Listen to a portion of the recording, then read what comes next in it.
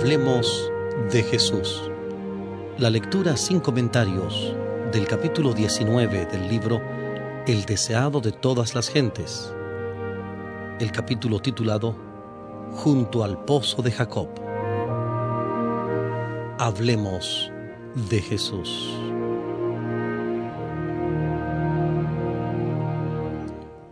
En viaje a Galilea, Jesús pasó por Samaria. Era ya mediodía cuando llegó al hermoso valle de Siquem. A la entrada de dicho valle se hallaba el pozo de Jacob. Cansado de viajar, se sentó allí para descansar, mientras sus discípulos iban a comprar provisiones. Los judíos y los samaritanos eran acérrimos enemigos, y en cuanto les era posible evitaban todo trato unos con otros. Los rabinos tenían por lícito el negociar con los samaritanos en caso de necesidad, pero condenaban todo trato social con ellos. Un judío no debía pedir nada prestado a un samaritano, ni aun un bocado de pan o un vaso de agua. Los discípulos, al ir a comprar alimentos, obraban en armonía con la costumbre de su nación, pero no podían ir más allá. El pedir un favor a los samaritanos o el tratar de beneficiarlos en alguna manera no podía cruzar ni siquiera por la mente de los discípulos de Cristo. Mientras Jesús estaba sentado sobre el brocal del pozo, se sentía débil por el hambre y la sed. El viaje hecho desde la mañana había sido largo y se hallaba ahora bajo los rayos del sol del mediodía. Su sed era intensificada por la evocación del agua fresca que estaba tan cerca, aunque inaccesible para él, porque no tenía cuerda ni cántaro y el pozo era hondo. Compartía la suerte de la humanidad y aguardaba que alguien viniese para sacar agua. Se acercó entonces una mujer de Samaria y, sin prestar atención a su presencia, llenó su cántaro de agua. Cuando estaba por irse, Jesús le pidió que le diese de beber. Ningún oriental negaría un favor tal. En el oriente se llama al agua el don de Dios. El ofrecer de beber al viajero sediento era considerado un deber tan sagrado que los árabes del desierto se tomaban molestias especiales para cumplirlo. El odio que reinaba entre los judíos y los samaritanos impidió a la mujer ofrecer un favor a Jesús. Pero el Salvador estaba tratando de hallar la llave de su corazón. Y con el tacto nacido del amor divino, Él no ofreció un favor, sino que lo pidió. El ofrecimiento de un favor podría haber sido rechazado, pero la confianza despierta confianza. El Rey del Cielo se presentó a esta paria de la sociedad pidiendo un servicio de sus manos. El que había hecho el océano, el que rige las aguas del abismo, el que abrió los manantiales y los canales de la tierra, descansó de sus fatigas junto al pozo de Jacob y dependió de la bondad de una persona extraña para una cosa tan insignificante como un sorbo de agua. La mujer se dio cuenta de que Jesús era judío. En su sorpresa, se olvidó de concederle lo pedido e indagó así la razón de tal petición. ¿Cómo tú, siendo judío, me pides a mí de beber que soy mujer samaritana? Jesús contestó: si conocieses el don de Dios, ¿y quién es el que te dice dame de beber? Tú pedirías de él y él te daría agua viva. Es decir, ¿te maravilla que yo te pida un favor tan pequeño como un sorbo de agua del pozo que está a nuestros pies? Si tú me hubieses pedido a mí, te hubiera dado a beber el agua de la vida eterna. La mujer no había comprendido las palabras de Cristo, pero sintió su solemne significado. Empezó a cambiar su actitud despreocupada. Suponiendo que Jesús hablaba del pozo que estaba delante de ellos, dijo: Señor, no tienes con qué sacarla, y el pozo es hondo. ¿De dónde, pues, tienes el agua viva?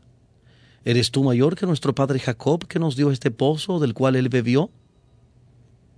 Ella no veía delante de sí más que un sediento viajero, cansado y cubierto de polvo. Lo comparó mentalmente con el honrado patriarca Jacob. Abrigaba el sentimiento muy natural de que ningún otro pozo podía ser igual al cavado por sus padres. Miraba hacia atrás a los padres y hacia adelante a la llegada del Mesías, mientras la esperanza de los padres, el Mesías mismo, estaba a su lado y ella no lo conocía. ¿Cuántas almas sedientas están hoy al lado de la fuente del agua viva y sin embargo buscan muy lejos los manantiales de la vida? No digas en tu corazón: ¿quién subirá al cielo? esto es, para traer abajo a Cristo? ¿O quién descenderá al abismo, esto es, para volver a traer a Cristo de los muertos? Cercana está la palabra en tu boca y en tu corazón. Si confesares con tu boca al Señor Jesús y creyeres en tu corazón que Dios le levantó de los muertos, serás salvo. Romanos capítulo 10, versículos 6 al 9. Romanos 10, 6 al 9. Jesús no contestó inmediatamente la pregunta respecto de sí mismo, sino que con solemne seriedad dijo: cualquiera que bebiere de esta agua volverá a tener sed, mas el que bebiere del agua que yo le daré, para siempre no tendrá sed, mas el agua que yo le daré será en él una fuente de agua que salte para vida eterna.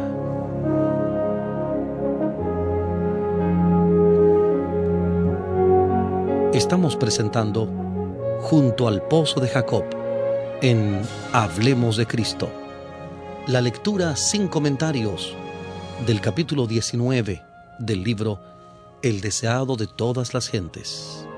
Capítulo 19, Junto al Pozo de Jacob.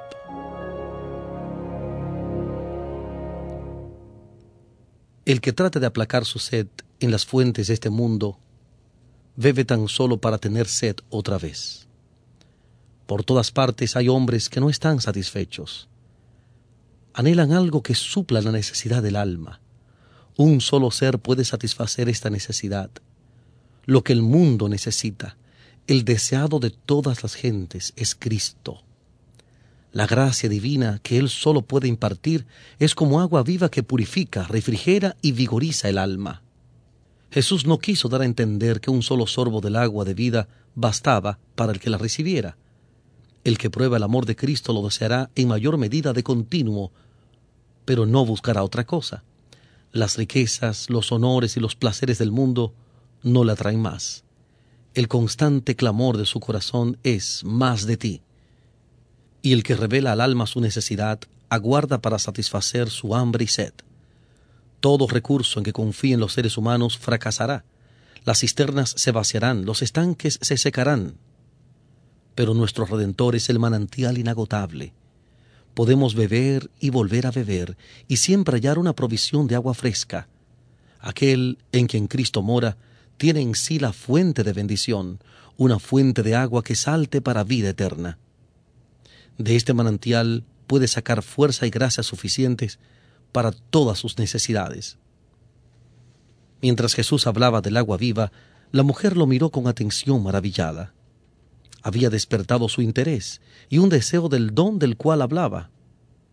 Se percató de que no se refería al agua del pozo de Jacob, porque de ésta bebía de continuo y volvía a tener sed.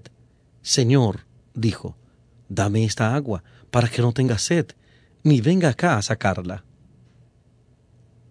Jesús desvió entonces bruscamente la conversación.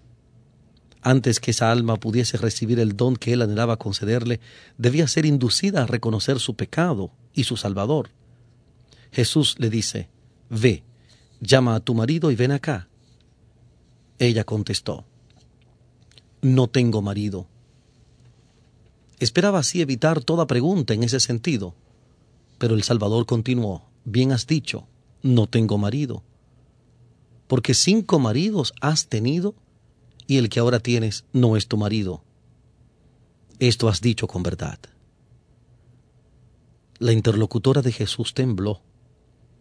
Una mano misteriosa estaba hojeando las páginas de la historia de su vida, sacando a la luz lo que ella había esperado mantener para siempre oculto. ¿Quién era este que podía leer los secretos de su vida? Se puso a pensar en la eternidad, en el juicio futuro, en el cual todo lo que es ahora oculto será revelado. En su luz, su conciencia despertó. No podía negar nada, pero trató de eludir toda mención de un tema tan ingrato. Con profunda reverencia dijo: Señor, me parece que tú eres profeta. Luego, esperando acallar la convicción, mencionó puntos de controversia religiosa. Si él era profeta, seguramente podría instruirla acerca de estos asuntos en disputa desde hacía tanto tiempo. Con paciencia, Jesús le permitió llevar la conversación a donde ella quiso. Mientras tanto, aguardaba la oportunidad de volver a hacer penetrar la verdad en su corazón. «Nuestros padres adoraron en este monte», dijo ella, «y vosotros decís que en Jerusalén es el lugar donde es necesario adorar». A la vista estaba el monte Gerizim. Su templo estaba derribado y solo quedaba el altar. El lugar del culto había sido tema de discusión entre judíos y samaritanos. Algunos de los antepasados de estos últimos habían pertenecido a Israel, pero por causa de sus pecados el Señor había permitido que fuesen vencidos por una nación idólatra. Durante muchas generaciones se había mezclado con idólatras, cuya religión había contaminado gradualmente la suya. Es cierto que sostenían que sus ídolos tenían como único objeto hacerles acordar del Dios viviente, el gobernante del universo.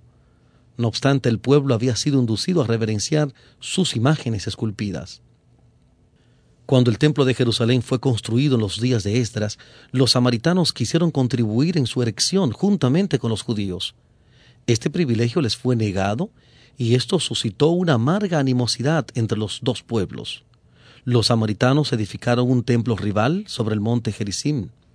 Allí adoraban de acuerdo con el ritual mosaico, aunque no renunciaron completamente a la idolatría. Pero los azotaron desastres, su templo fue destruido por sus enemigos y parecían hallarse bajo una maldición, a pesar de lo cual se aferraron todavía a sus tradiciones y a sus formas de culto. No querían reconocer el templo de Jerusalén como casa de Dios, ni admitían que la religión de los judíos fuese superior a la suya. En respuesta a lo que menciona la mujer, Jesús dijo: «Mujer, créeme, que la hora viene cuando ni en este monte ni en Jerusalén adoraréis al Padre. Vosotros adoráis lo que no sabéis. Nosotros adoramos lo que sabemos, porque la salud viene de los judíos». Jesús había demostrado que él no participaba de los prejuicios judíos contra los samaritanos. Ahora se esforzó en destruir el prejuicio de esta samaritana contra los judíos, al par que se refería al hecho de que la fe de los samaritanos estaba corrompida por la idolatría. Declaró que las grandes verdades de la redención habían sido confiadas a los judíos y que de entre ellos había de aparecer el Mesías. En las Sagradas Escrituras tenían una clara presentación del carácter de Dios y de los principios de su gobierno. Jesús se clasificó con los judíos como el pueblo al cual Dios se había dado a conocer. Él deseaba elevar los pensamientos de su oyente por encima de cuanto se refería a formas, ceremonias y cuestiones controvertidas.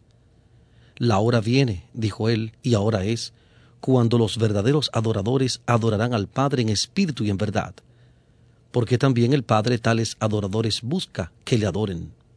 Dios es espíritu, y los que le adoran en espíritu y en verdad es necesario que adoren.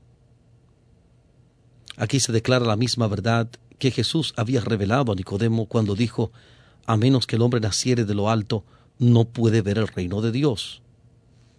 Juan capítulo 3, versículo 3. Juan 3, 3.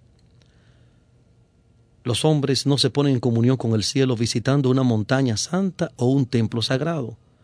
La religión no ha de limitarse a las formas o ceremonias externas.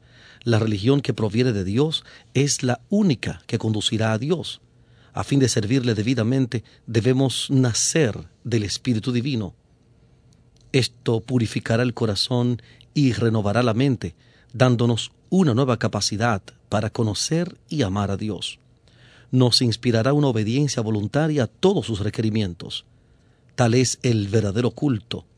Es el fruto de la obra del Espíritu Santo.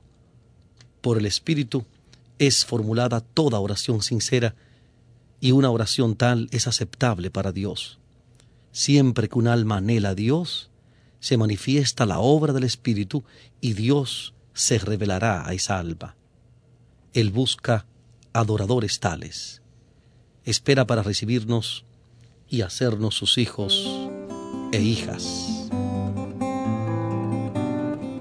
Continuaremos en breve con Hablemos de Jesús. Lectura sin comentario del capítulo 19 del libro El deseado de todas las gentes. Capítulo 19, titulado Junto al Pozo de Jacob.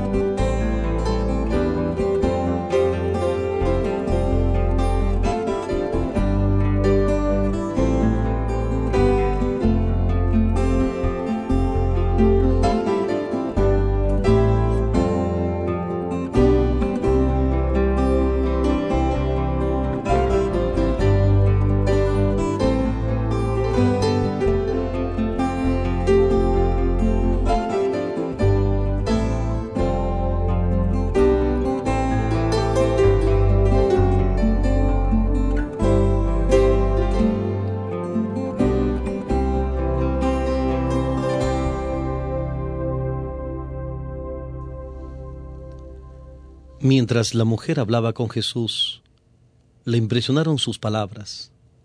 Nunca había oído expresar tales sentimientos por los sacerdotes de su pueblo o de los judíos.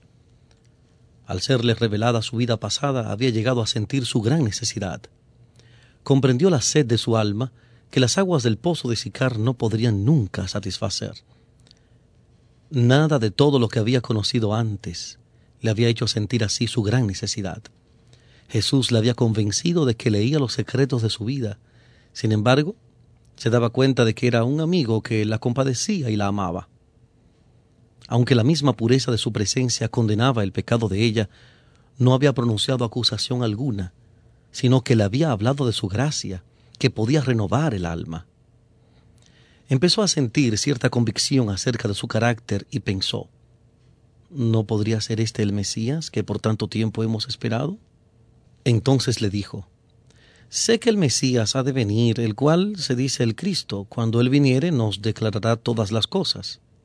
Jesús le respondió, yo soy que hablo contigo. Al oír la mujer tales palabras, la fe nació en su corazón y aceptó el admirable anuncio de los labios del Maestro Divino. Esta mujer se hallaba en un estado de ánimo que le permitía apreciar las cosas. Estaba dispuesta a recibir la más noble revelación porque estaba interesada en las Escrituras, y el Espíritu Santo había estado preparando su mente para recibir más luz. Había estudiado la promesa del Antiguo Testamento: profeta de en medio de ti, de tus hermanos como yo, te levantará Jehová tu Dios. A él oiréis. Como señala el libro de Deuteronomio, capítulo 18, versículo 15. Deuteronomio 18, 15. Ella anhelaba comprender esta profecía. La luz ya estaba penetrando en su mente. El agua de la vida espiritual que Cristo da a toda alma sedienta, había empezado a brotar en su corazón. El Espíritu del Señor estaba obrando en ella. El claro acerto hecho por Jesús a esta mujer no podría haberse dirigido a los judíos que se consideraban justos. A ella le fue revelado aquello cuyo conocimiento fue negado a los judíos y que a los discípulos se ordenó más tarde guardar en secreto. Jesús vio que ella haría uso de su conocimiento para inducir a otros a compartir su gracia. Cuando los discípulos volvieron, se sorprendieron al hallar a su maestro hablando con la mujer. No había bebido el agua refrigerante que deseaba, ni se detuvo a comer lo que los discípulos habían traído. Cuando la mujer se hubo ido, los discípulos le rogaron que comiera. Le veían callado, absorto, como en arrobada meditación. Su rostro resplandecía y temían interrumpir su comunión con el cielo. Pero sabían que se hallaba débil y cansado y pensaban que era deber suyo recordarle sus necesidades. Jesús reconoció su amante interés y dijo: yo tengo una comida que comer que ustedes no saben. Los discípulos se preguntaron quién le había traído comida, pero él explicó: mi comida es que haga la voluntad del que me envió y que acabe su obra. Jesús se regocijaba de que sus palabras habían despertado la conciencia de la mujer, la había visto beber del agua de la vida y su propia hambre y sed habían quedado satisfechas. El cumplimiento de la misión por la cual había dejado el cielo fortalecía al Salvador para su deber y lo elevaba por encima de las necesidades de la humanidad. El ministrar a un alma que tiene hambre y sed de la verdad le era más grato que el comer o beber. Era para él un consuelo, un refrigerio. La benevolencia era la vida de su alma. Nuestro Redentor anhela que se le reconozca. Tiene hambre de la simpatía y el amor de aquellos a quienes compró con su propia sangre. Anhela con ternura inefable que vengan a él y tengan vida. Así como una madre espera la sonrisa de reconocimiento de su hijito, que le indica la aparición de la inteligencia, así Cristo espera la expresión de amor agradecido que demuestra que la vida espiritual se inició en el alma. La mujer se había llenado de gozo al escuchar las palabras de Cristo. La revelación admirable era casi abrumadora. Dejando su cántaro, volvió a la ciudad para llevar el mensaje a otros. Jesús sabía por qué se había ido. El hecho de haber dejado su cántaro hablaba inequívocamente del efecto de sus palabras. Su alma deseaba vehementemente obtener el agua viva y se olvidó de lo que había traído al pozo. Se olvidó hasta de la sed del Salvador, que se proponía aplacar. con corazón rebosante de alegría, se apresuró a impartir a otros la preciosa luz que había recibido. Vengan, vean un hombre que me ha dicho todo lo que he hecho. Si quizás es este el Cristo. Dijo a los hombres de la ciudad. Sus palabras conmovieron los corazones. Había en su rostro una nueva expresión, un cambio en todo su aspecto. Se interesaron por ver a Jesús. Entonces salieron de la ciudad y vinieron a él.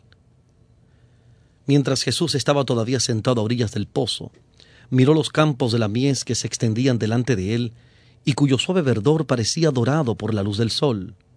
Señalando la escena a sus discípulos, la usó como símbolo. ¿No dicen ustedes, aún hay 4 meses hasta que llegue la siega? Y aquí les digo, alcen sus ojos y miren las regiones, porque ya están blancas para la siega. Y mientras hablaba, miraba a los grupos que se acercaban al pozo. Faltaban 4 meses para la siega, pero allí había una mies ya lista para la cosecha. El que siega, dijo, recibe salario y allega fruto para vida eterna, para que el que siembra también goce y el que siega. Porque esto es el dicho verdadero, que uno es el que siembra y otro el que siega. En estas palabras señala Cristo el servicio sagrado que deben a Dios los que reciben el Evangelio. Deben ser sus agentes vivos. Él requiere su servicio individual. Y sea que sembremos o seguemos, estamos trabajando para Dios. El uno esparce la simiente, el otro junta la mies, pero tanto el sembrador como el segador reciben galardón. Se regocijan juntos en la recompensa de su trabajo. Jesús dijo a los discípulos: Yo les he enviado a segar lo que ustedes no labraron, otros labraron y ustedes han entrado en sus labores. El Salvador estaba mirando hacia adelante a la gran recolección del día de Pentecostés. Los discípulos no habían de considerarla como el resultado de sus propios esfuerzos. Estaban entrando en las labores de otros hombres. Desde la caída de Adán, Cristo había estado confiando la semilla de su palabra a sus siervos escogidos para que la sembrasen en corazones humanos. Y un agente invisible, un poder omnipotente, había obrado silenciosa pero eficazmente para producir la mies. El rocío y la lluvia y el sol de la gracia de Dios habían sido dados para refrescar y nutrir la semilla de verdad. Cristo iba a regar la semilla con su propia sangre. Sus discípulos tenían el privilegio de colaborar con Dios. Eran colaboradores con Cristo y con los santos de la antigüedad. Por el derramamiento del Espíritu Santo en Pentecostés, se van a convertir millares en un día. Tal era el resultado de la siembra de Cristo, la mies de su obra.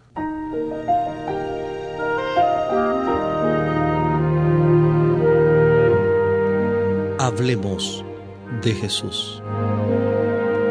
La lectura sin comentarios del capítulo 19 del libro El deseado de todas las gentes, capítulo 19 titulado Junto al Pozo de Jacob.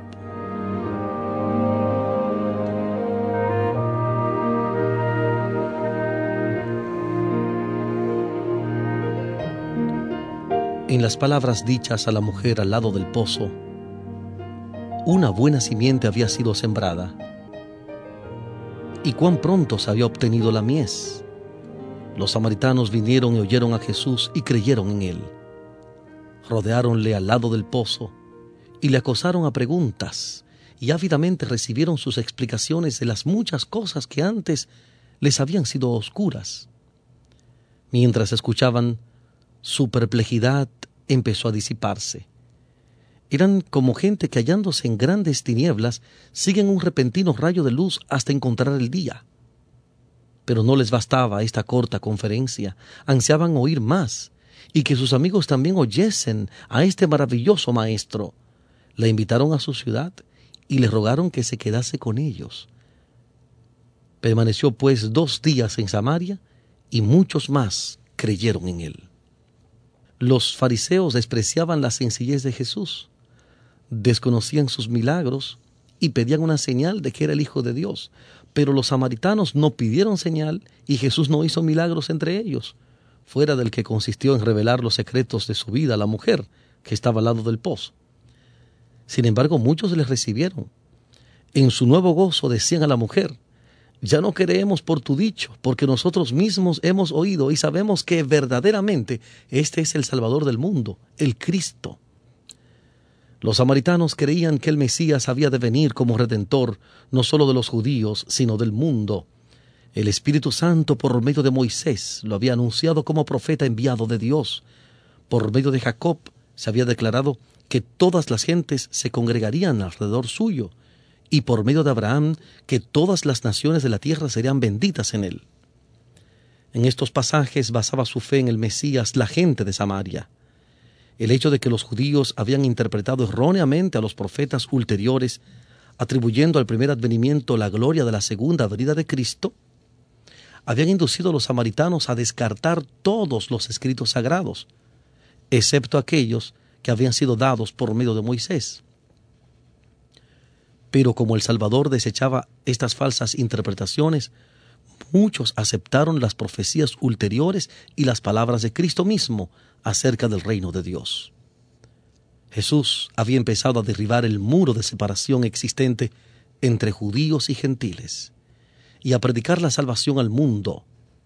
Aunque era judío, trataba libremente con los samaritanos y anulaba así las costumbres farisaicas de su nación. Frente a sus prejuicios aceptaba la hospitalidad de este pueblo despreciado, dormía bajo sus techos, comía en sus mesas, participando de los alimentos preparados y servidos por sus manos. Enseñaba en sus calles y lo trataba con la mayor bondad y cortesía. En el templo de Jerusalén, una muralla baja separaba el atrio exterior de todas las demás porciones del edificio sagrado. En esta pared había inscripciones en diferentes idiomas que declaraban que a nadie sino a los judíos se permitía pasar este límite. Si un gentil hubiese querido entrar en el recinto interior, habría profanado el templo y habría sufrido la pena de muerte. Pero Jesús, el que diera origen al templo y su ceremonial, atraía a los gentiles así por el vínculo de la simpatía humana, mientras que su gracia divina les presentaba la salvación que los judíos rechazaban. La estada de Jesús en Samaria estaba destinada a ser una bendición para los discípulos, que estaban todavía bajo la influencia del fanatismo judío. Creían que la lealtad a su propia nación requería de ellos que albergasen enemistad hacia los samaritanos. Les admiraba la conducta de Jesús. No podían negarse a seguir su ejemplo y durante los 2 días que pasaron en Samaria, la fidelidad a él dominó sus prejuicios. Pero en su corazón no se conformaban. Tardaron mucho en aprender que su desprecio y odio debían ser reemplazados por la piedad y la simpatía. Pero después de la ascensión del Señor, recordaron sus lecciones con nuevo significado. Después del derramamiento del Espíritu Santo, recordaron la mirada del Salvador, sus palabras, el respeto y la ternura de su conducta hacia estos extraños despreciados. Cuando Pedro fue a predicar en Samaria, manifestó el mismo espíritu en su obra. Cuando Juan fue llamado a Éfeso y Esmirna, recordó el incidente de Siquem y se llenó de gratitud hacia el divino Maestro, quien, previendo las dificultades que debían arrostrar, les había ayudado por su propio ejemplo. El Salvador continúa haciendo hoy la misma obra que cuando ofreció el agua de vida a la mujer samaritana. Los que se llaman sus discípulos pueden despreciar y rehuir a los parias, pero el amor de él hacia los hombres no se deja desviar por ninguna circunstancia de nacimiento, nacionalidad o condición de vida. A toda alma, por pecaminosa que sea, Jesús dice: si me pidieras, yo te daría el agua de vida. No debemos estrechar la invitación del Evangelio y presentarla solamente a unos pocos elegidos, que suponemos nosotros nos honrarán aceptándola. El mensaje ha de proclamarse a todos. Donde quiera haya corazones abiertos para recibir la verdad, Cristo está listo para instruirlos. Él les revela al Padre, y la adoración que es aceptable para aquel que lee el corazón. Para los tales no usa parábolas. A ellos, como la mujer samaritana al lado del pozo, dice: yo soy que hablo contigo. Cuando Jesús se sentó para descansar junto al pozo de Jacob, venía de Judea, donde su ministerio había producido poco fruto. había sido rechazado por los sacerdotes y rabinos, y aún los que profesaban ser discípulos suyos no habían percibido su carácter divino. Se sentía débil y cansado, pero no descuidó la oportunidad de hablar a una mujer sola, aunque era una extraña, enemiga de Israel y vivía en pecado. El Salvador no aguardaba a que se reuniesen congregaciones. Muchas veces empezaba sus lecciones con unos pocos reunidos en derredor suyo. Pero uno a uno los transeúntes se detenían para escuchar, hasta que una multitud oía con asombro y reverencia las palabras de Dios pronunciadas por el Maestro enviado del cielo. El que trabaja para Cristo no debe pensar que no puede hablar con el mismo fervor a unos pocos oyentes que a una gran compañía. Tal vez haya uno solo para oír el mensaje, pero ¿quién puede decir cuán abarcante será su influencia? Parecía asunto sin importancia aún para los discípulos que el Salvador dedicase su tiempo a una mujer de Samaria, pero él razonó con ella con más fervor y elocuencia que con reyes, consejeros o pontífices. Las lecciones que le dio han sido repetidas hasta los confines más remotos de la tierra. Tan pronto como halló al Salvador, la mujer samaritana trajo a otros a él. Demostró ser una misionera más eficaz que los propios discípulos. Ellos no vieron en Samaria indicios de que era un campo alentador. Tenían sus pensamientos fijos en una gran obra futura y no vieron que en derredor de sí había una mies para cegar. Pero, por medio de la mujer a quien ellos despreciaron, toda una ciudad llegó a oír del Salvador. Ella llevó enseguida la luz a sus compatriotas. Esta mujer representa la obra de una fe práctica en Cristo. Cada verdadero discípulo nace en el reino de Dios como misionero. El que bebe del agua viva llega a ser una fuente de vida. El que recibe llega a ser un dador. La gracia de Cristo en el alma es como un manantial en el desierto, cuyas aguas surgen para refrescar a todos y da a quienes están por perecer avidez de beber el agua de la vida.